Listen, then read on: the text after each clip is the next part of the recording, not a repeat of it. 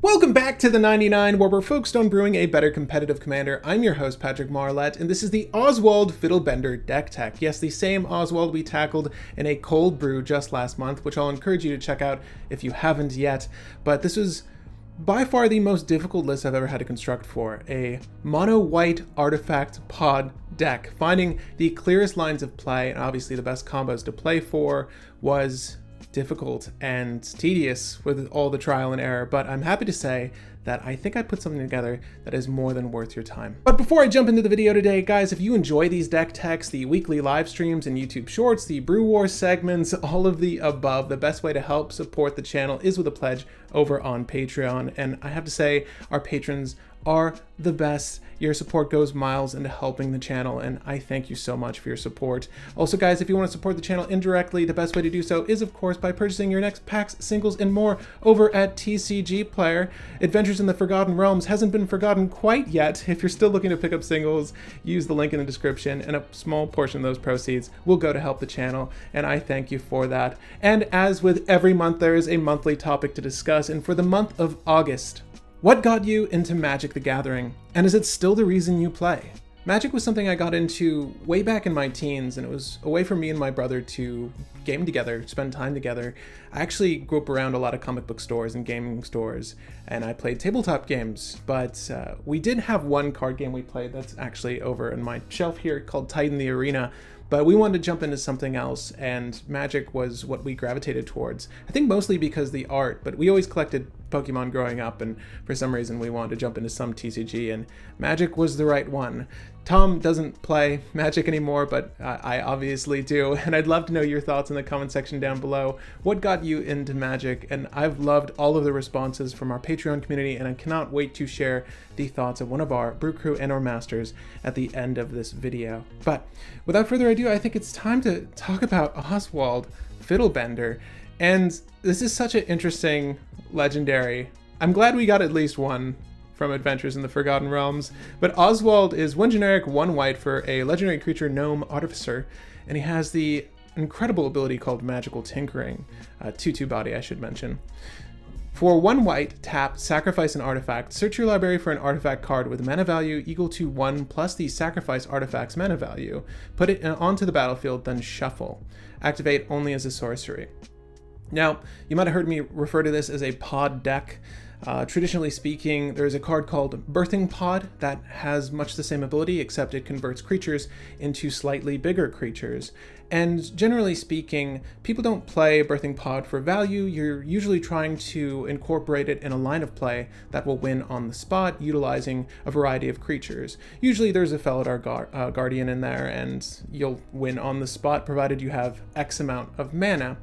But in this instance, our play lines are radically different. We are podding for value, and we're trying to set up a plays for ourselves. Now, there are a variety of combos you can actually play for in mono white, believe it or not, but I've narrowed it down to 4 separate combo lines. And of course, I'm going to help you through all of them in this guide today, but it's important to note just a handful of things before we get into this. Your starting hand for this deck wants to have Oswald down turn 1 every game. Whether you mulligan down to 6 or mulligan down to 5, you need to make sure that you have him down turn 1 so you can dictate how the game plays out from turn 2 onwards.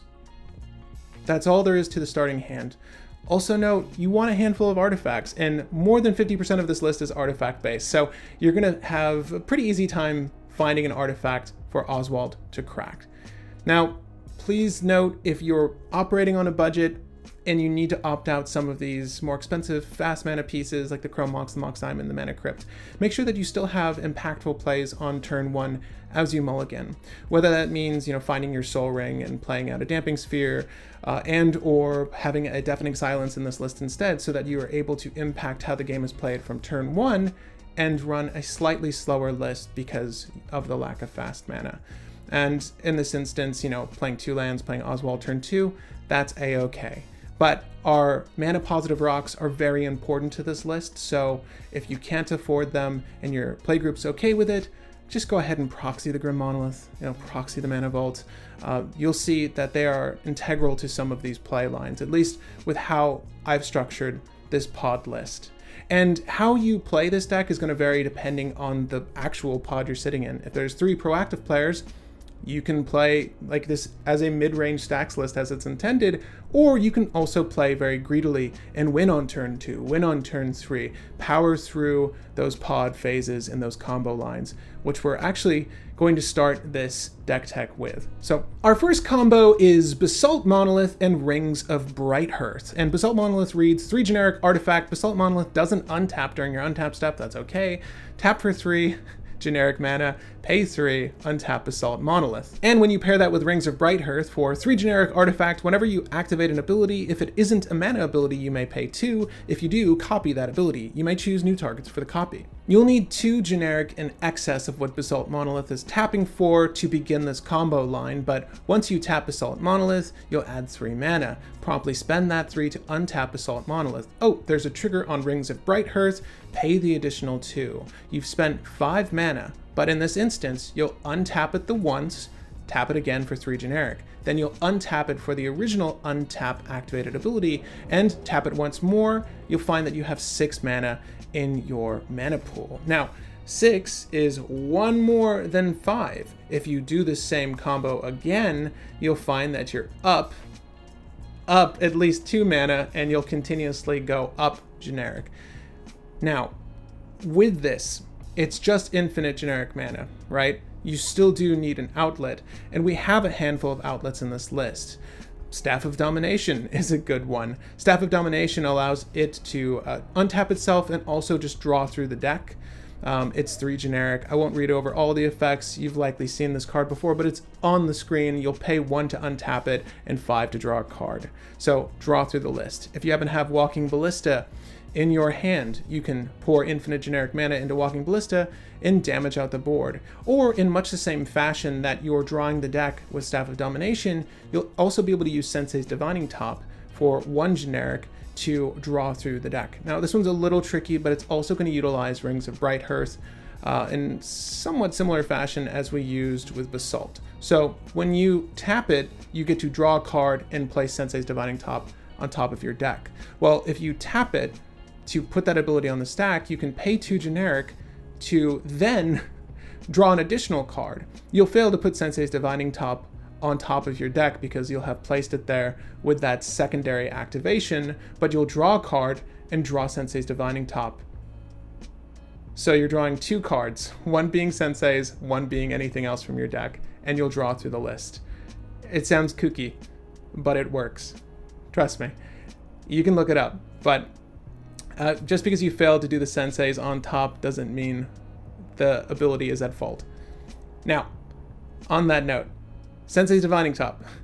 It's also part of another combo in this deck, and it's actually a combo that I'm going to encourage you to steer away from, as it's one of the more difficult ones to set up, and we'll discuss why that is when we get into the play lines later.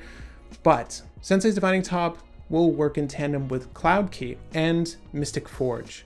So Cloud Key for 3 generic artifacts. As Cloud Key enters the battlefield, choose artifact, creature, enchantment, instant, or sorcery. Spells you cast of chosen type cost 1 less to cast. And Mystic Forge reads for 4 generic artifact. You may look at the top card of your library anytime. You may cast the top card of your library if it's an artifact card or a colorless non-land card. You can also tap it, pay a life, exile the top card of your library. It's just a good way to dig through your list. These are generally just good value pieces for the deck, but if you happen to have Sensei's Divining Top, you can tap it, draw a card, and lo and behold, Mystic Forge allows me to play the top card of my deck. Well, that's Sensei's Divining Top in this instance. And Cloud Key means it's 0 mana to cast. Doesn't matter whether it's from my hand, an exile on top of my deck, it's 0 mana to cast. So I can use Sensei's Divining Top to continuously draw through my deck. Again, not the combo line I normally shoot for, but it does exist in the list, and it works off of 2 really good value cards. The next combo I want to illustrate is a combo I'll recommend you shoot for. Beyond the Basalt Rings line, this is an excellent line of play, and it's a persist line. This is rare to say in a cEDH setting that you get to shoot for persist, but it works very well in this deck. and it's utilizing Lesser Masticore, Metallic Mimic, and a little known card called Blasting Station. Now, to start, I'll read off Lesser Masticore. It is 2 generic artifact creature Masticore. As an additional cost to cast the spell, discard a card. Generally speaking, we're not trying to cast this, but if it's in your hand and you're able to set this up, you will cast this. Just make sure you have something to discard. You pay 4, Lesser Masticore deals 1 damage to target creature. Generally speaking, you're not gonna care about this ability. You're really into Lesser Masticore for its persist keyword. When this creature dies, if it had no -1/-1 counters on it, return it to the battlefield under its owner's control with a -1/-1 counter on it. For 2 generic artifact creature Shapeshifter, as Metallic Mimic enters the battlefield, choose a creature type. You will say Masticore. There is an excuse to say Construct, but you will say Masticore 99% of the time. Metallic Mimic is the chosen type in addition to its other types. What a great tribal Masticore. Each other creature you control of the chosen type enters the battlefield with an additional +1/+1 counter on it. In concerns to +1 counters and -1 counters, they will pile on the card until one overrides the other. So if you have 5 -1 counters on a creature and only 2 +1 counters, it will have 3 -1 counters. But in the instance of Metallic Mimic and Lesser Masticore, if you have 1 -1/-1 counter on a creature and 1 +1/+1 counter on a creature, it will negate or override the counters, and Masticore will just be that. A lowly 2/2 Masticore with Persist. And of course, you'll finish off the table with Blasting Station. If you like my Teshar list, you likely know this card. It's 3 generic artifact, sacrifice a creature, Blasting Station deals 1 damage to target creature or player, just a little bit better than Masticore. And whenever a creature comes into play, with Persist perhaps, you may untap Blasting Station. So again, this is a nice combo to play for because you'll notice Masticore, Metallic Mimic, they're both 2 drops. They're both very accessible and easy to get with a tap on the Fiddlebender. But Blasting Station plays really well into this combo because if you have the Metallic Mimic and you have the Masticore, you can Fiddlebend that Masticore to get our Blasting Station on the battlefield and set up this 3-card combo. Obviously, the Persister will come back. You'll have an untapped trigger from Blasting Station. You can let it resolve, or you can respond to it by tapping Blasting Station to start damaging out the board. Really good combo, and one of my favorites for the deck. It's not one I initially went for, but it works extremely, extremely well. Now, the last combo I want to illustrate is a soft lock. This isn't something I generally do in cEDH, but it's actually very accessible and very easy to do in this deck. And it utilizes one of my favorite stacks pieces, Drannith Magistrate and Ubamask. Drannith reads for 1 generic, 1 white, creature human wizard, 1/3 body. Your opponents can't cast spells from anywhere other than their hands. And Ubamask for 4 generic artifact. If a player would draw a card, that player exiles that card face up instead. This includes the first card you draw each turn. Each player may play lands and cast spells from among cards they exiled with Ubamask this turn. Otherwise, Ubamask just says it's exiled and I'm sorry. But you'll notice if Drannith and Ubamask both happen to be down, well, no one gets to play anything other than you. That's really good. Now, this is a soft lock because your opponents may have in their hands a means of removal or a means of bounce for either Drannith and or Ubamask. But if they don't, or they're otherwise unable to play said spells because you've laid down a Trinisphere a turn prior, they're in a very bad state. They are not a good position because from the rest of the game on, you'll be the only one doing anything, and you can take your sweet time setting up whatever combo line you want. But this is very easy to settle into. Despite us being in white, not having a decent tutor for the Drannith Magistrate, we do have 1 tutor, and that is part of a play line I will illustrate later in this video. But those are the 4 combos that I've included in this list, and there are more. You could play for Metalworker, but I found that Metalworker is very situationally dependent and doesn't always combo out neatly with our Staff of Domination, despite that being a 1-2 combo, an A+B combo. I find that these 4 work best. And having 4 combos in one deck is more than enough, I think, in regards to a cEDH deck. Now, before I jump into the play lines, it's important to note that this card, Oswald Fiddlebender, is not quite like Birthing Pod. There are more accessible lines of play with Birthing Pod that exist outright over the Fiddlebender. You know, again, this pod being in mono white also limits it, but there aren't that many artifact-based combos that we can reliably get out with just Fiddlebender and no other cards on the battlefield. So I want to illustrate, or rather go over 2 doublers, things that are going to allow us to Fiddlebend twice a turn, but illustrate combos that utilize just Fiddlebender or Fiddlebender with a doubler. And what are doublers? They happen to be Illusionist Bracers and the card I just previously mentioned, Rings of Brighthearth. These 2 cards are core, integral to this deck. Now, you know what Rings does, but Illusionist Bracers, if you pay 2, you get an artifact equipment. Whenever an ability of equipped creature is activated, if it isn't a mana ability, copy that ability. You may choose new targets for the copy. It's 3 to equip. Well, cards like this are really good because instead of converting one artifact into just another artifact, you can convert that 1-drop into 2 2-drops, or that 2-drop into 3 3-drops, pending the cost is met.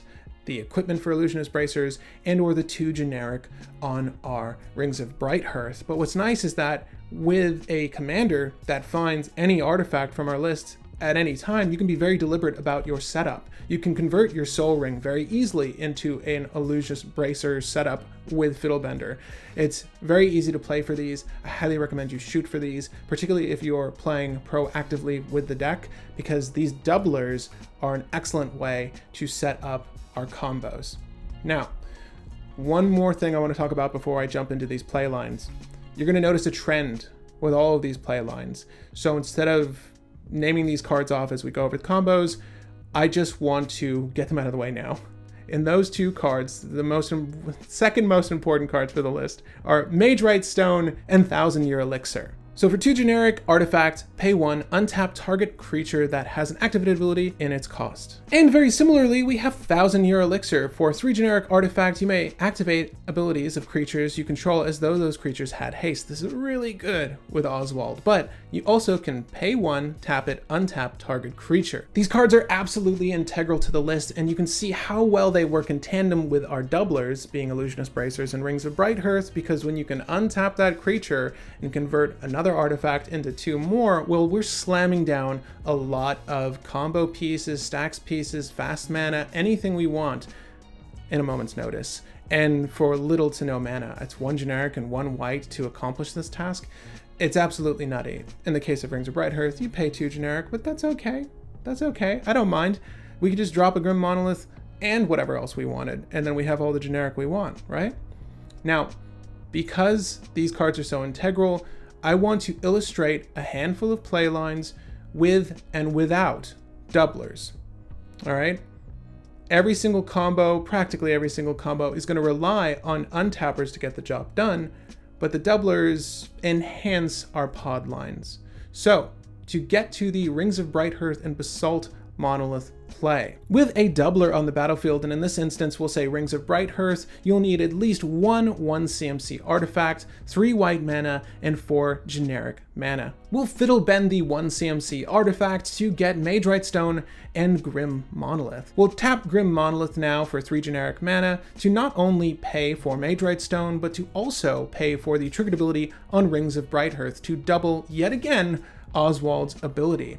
And in this instance, we can break Grim Monolith and or any other 2 CMC rock, but we'll go for Basalt Monolith and Thousand Year Elixir. Now, provided we have, again, 2 generic mana floating, we can make infinite mana with Basalt Monolith, and once we have infinite mana, use Thousand Year Elixir to untap Oswald Fiddlebender. Do note, this is an outcome that relies on us having other artifacts to get the job done. In this instance, a 0 CMC artifact or a 2 CMC artifact, but we do give ourselves the 2 CMC artifacts to break when we're going through this line of play. So it's always accessible. A play line is always accessible when you're going for this doubling effect with Rings of Brighthearth in play. But say we don't have Rings of Brighthearth in play, how can we still accomplish a win with a Basalt line? With Basalt Monolith in play, 1 CMC artifact, 3 white, and 4 generic mana, we'll use Oswald to break that 1 CMC artifact, get Magerite Stone, we'll tap the Magerite Stone to untap Oswald, and we'll use Oswald once again, breaking either Magerite Stone or any other 2 CMC rock to find Rings of Brighthearth. Now this combo line only generates infinite mana, so you'll need the Staff of Domination in hand, or the 1,000-year elixir, or the Sensei's Divining Top, and or in some instances the Voltaic Key will be fine, or you can just have the Walking Ballista in hand. But do note, with infinite mana, you still have a way to get to a win, provided you have an outlet in your hand. Now, the next line of play I want to discuss is with Mystic Forge, with and without a doubler. So, let's just say in this instance we have Illusionist Bracers equipped to Oswald Fiddlebender. If you have Sensei's Divining Top on the field, along with another 1 CMC artifact and 3 white, we can tap Oswald to get Majorite Stone and Grim Monolith. We'll tap Grim Monolith here to generate 3 generic mana to not only pay for the Majorite Stone, but to pay for what's coming.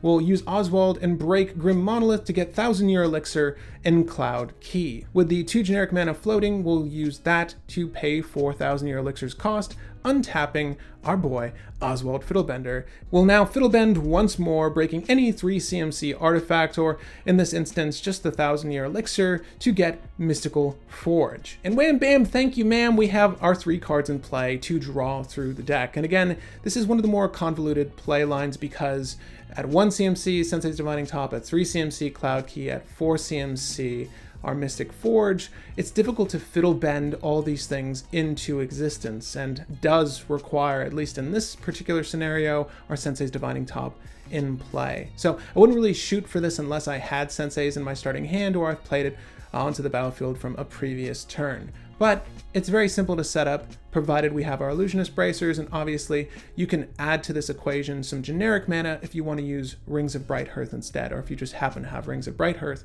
But what if you don't have a doubler on the field and still want to shoot for the Mystic line of play?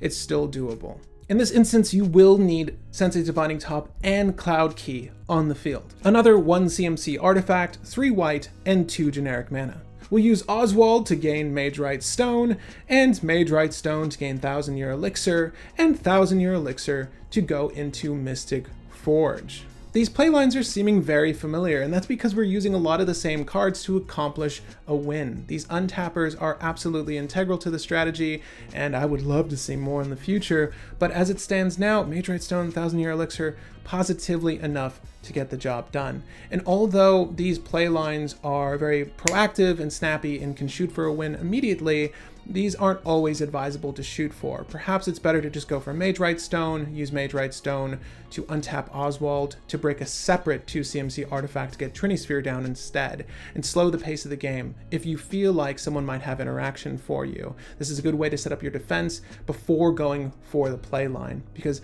all of our turns, all of our actions, they need to be deliberate, they need to be well thought and well timed. So, even though I'm showing you play lines that are accessible, that doesn't mean you should always shoot for these play lines immediately. And again, these will vary depending on what's in your hand, what's in your graveyard, and what's on the battlefield.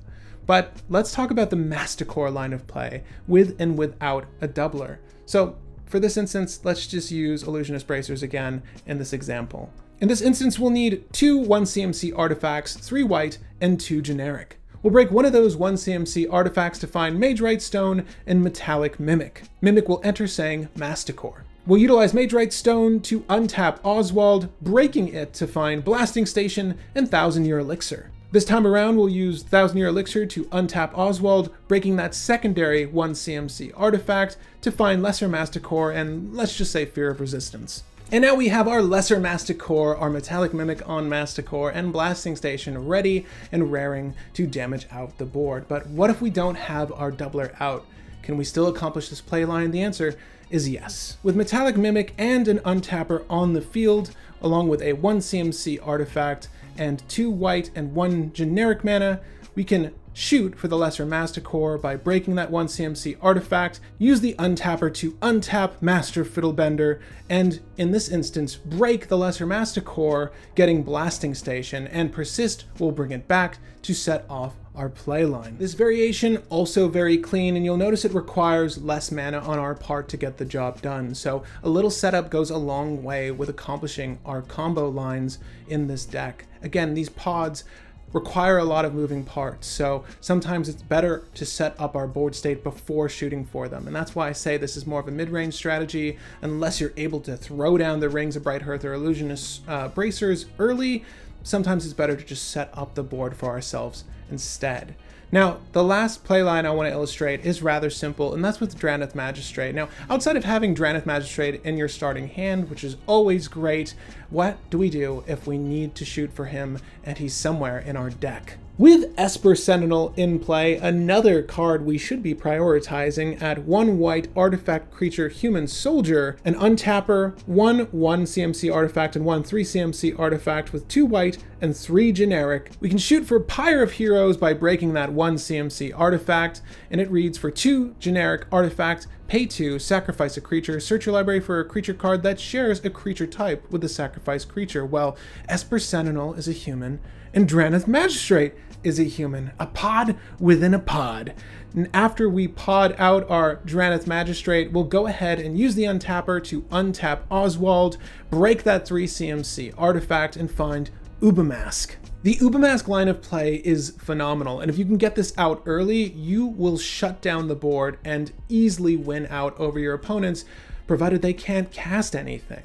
So definitely shoot for it if you can, but similarly to our Sensei's Divining Top, Cloud Key, and Mystic Forge line of play, it's not the easiest to get to because unfortunately Drannith Magistrate isn't an artifact. But again, you will be prioritizing Esper Sentinel in those early stages to get a few draws in. So if you do that, note that you have Drannith accessible via Pyre of Heroes. Now whether or not that playline stays in existence in this list will be questionable as we see new sets, and time will tell if Pyre into Drannith is worth it. But with Ubamask, I think it certainly is, and I've been able to get that combo down on turn 2, which is absolutely absurd. Turn 3 more oftentimes than not, but on turn 3, having him locked out, hopefully we've seen all the bounce and removal we would have at that point in a cEDH setting. You're going to be in a really great spot, provided there isn't a Dark Confidant or a Dark Tutelage or someone hasn't gone off with their ad nauseum at this point, then you will be able to lock players down. Now, there are just a handful of cards I want to discuss before we close this video out. I hope those playlines were illustrated well enough for you to see some of the synergies that exist in this list. Again, there are hundreds of ways to accomplish the same tasks I've showed you, but they do like and use and manipulate those untappers and our doublers.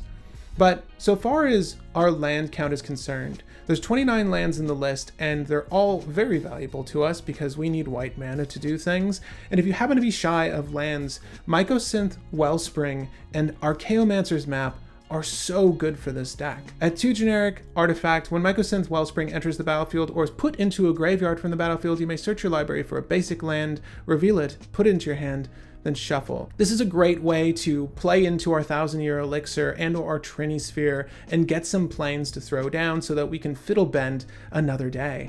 And much like that, we have Archaeomancer's Map that actually gets us to 2 lands instantaneously. For 2 generic 1 white artifact, when Archaeomancer's Map enters the battlefield, search your library for up to 2 basic planes, reveal them and put them into your hand, and shuffle your library. When a land enters the battlefield under an opponent's control, if that player controls more lands than you, you may put a land card from your hand onto the battlefield. And this is actually really good because we have Ancient Den and Darksteel Citadel, and we'll oftentimes break those for our Esper Sentinel or break them for our Soul Ring, and that is going to put us down a land. And this is the one instance where white being behind in the game is actually a good thing because we will actively put ourselves behind by breaking our artifacts and our lands in this instance. So Archaeomancer's Map will trigger in your games. It's actually really good if you miss land drops too. This is going to give you an opportunity to get back on track with everyone else's land base. Now, beyond those, you'll notice that white has some recovery tools, but there are 2 that I highly recommend you play in your list, and those 2 are Conjurer's Bauble and Scrap Trawler. Conjurer's Bauble for 1 generic artifact, tap it, sacrifice Conjurer's Bauble, put up to 1 target card from your graveyard on the bottom of your library, and draw a card. So not only does it replace itself, it gives you the opportunity to Fiddlebend something that was destroyed by one of your opponents by placing it right back in your deck to find. This is a really great way to recover artifacts, and if you just want to put them back in your hand, Scrap Trawler has 3 generic artifact creature construct 3/2 body. Whenever Scrap Trawler or another artifact you control is put into a graveyard from the battlefield, return to your hand target artifact card in your graveyard with lesser mana value. This card is really excellent for, I've found, setting up the Mystic Forge line of play, because oftentimes I'll utilize Sensei's Dividing Top for the card quality of scrying 3, but I'll oftentimes Fiddlebend it away into my graveyard. And that's okay, because if I go for a Scrap Trawler, I can get Sensei's Dividing Top right back in my hand to shoot for the Cloud Key Mystic Forge Sensei's line of play. It's okay that it's in our graveyard, because we do have this means of recovery, as well as an Argivian Find in the list, and maybe we add more in the future. But I found that these two artifacts are enough, because again, we're playing very deliberately. If we know we need something, we shoot for it with Oswald, and we'll be safe. Now, the last card I want to talk about, the last two cards that is, are simple draw utilities, but you'll notice how important our 1-drops were in those play lines I've illustrated. Note that you can play into our play lines with 0 CMC artifacts, but it's easier to get the ball rolling with our 1-drops, and we need every 1-drop we can find. So ones that replenish our hand are the best. And the two best I've found are Chromatic Star and Arkham's Astrolabe. Chromatic Star, add 1 generic artifact, pay 1, tap it, sacrifice Chromatic Star, add 1 mana of any color. You'll never want to do this, you shouldn't need to filter in this list, but more importantly, if you were to break this with Oswald, when Chromatic Star is put into a graveyard from the battlefield, draw a card. And similarly, but on arrival, we have Arkham's Astrolabe at 1 snow mana. Snow artifact, when Arkham's Astrolabe enters the battlefield, draw a card. You can also filter colorless and make any colored mana by paying 1 and tapping it. Now, Arkham's Astrolabe and Chromatic Star are amazing. Chromatic Sphere, not so much. We want our artifacts to enter the battlefield or leave the battlefield and benefit us. We don't want to have to activate them and sacrifice them themselves to get some benefit, because the benefit of a 1-drop in this list is that we can churn that into one of the play lines I've illustrated. So it's important that Arkham's Astrolabe is able to stay on the battlefield and benefit us by just being a 1 CMC artifact, because that means Oswald can turn it into anything else. So, you know, the Urza's Bauble, the Mishra's Bauble, all that nonsense, they're fun for other lists, but they're not good here. We want our 1-drops to play and stay so that we can convert them into something we need. That's how I see the artifacts in this list, at least the 1 zone of artifacts, because if you've noticed with all these play lines, we're really relying on our 1-drops to convert into meaningful plays. So the more 1-drops we can get, the better this deck will become. And I've hoped that I've illustrated this list well enough. It's, again, a list that I've taken a lot of time on in developing and is only going to improve in time, because all it needs are more artifacts, and we get artifacts every single set. So this list is only going to grow in time, and I cannot wait to play it on the show, and I hope that you enjoy playing it with your playgroup at home or your local game store. But as I do with every video, I like to thank one random Patreon member, and today's random member is John Breath. John has been a Brew Baby since September of last year. Thank you, John, for being such a long-standing member of the Brew Baby crew. You are among the best. And concerning the monthly topic, I turn to Noah Murtha. A friend got me into the game as a fun time with friends that quickly became competitive for the two of us. I quite enjoy solving problems and puzzles, and that's exactly what MTG is to me. A puzzle that I'm constantly trying to solve. However, I don't think I'll ever solve it completely, which is why I keep coming back over and over, day after day. Magic got me through a rough time in my life as well. So, while I know it's a game, it's also much more than that to me. Thank you, Noah, for sharing your thoughts on the monthly topic, and I can't wait to read your thoughts in the comments down below. But guys, I hope you enjoyed this deck tech. Feel free to ask me any questions on Oswald. I know it's a very complex and sometimes convoluted list to play out, but it's an extremely enjoyable one, and honestly, the best mono white has to offer at this time. I've actually converted Teshar into Oswald. For those of you who are staying till the end of this video, I've actually converted my Teshar list into Oswald. It's just so enjoyable to problem solve, as Noah stated. It's a puzzle in and of itself, a game in and of itself, and so deliberate and so thoughtful that it's just the kind of thing I like doing. But do note, I will still update Teshar as new sets come out, so don't worry if you're a Teshar loyalist and follow my list, but also follow Oswald if you want to fiddle bend like I do. Again, my name is Patrick Marlett, and happy brewing, babies.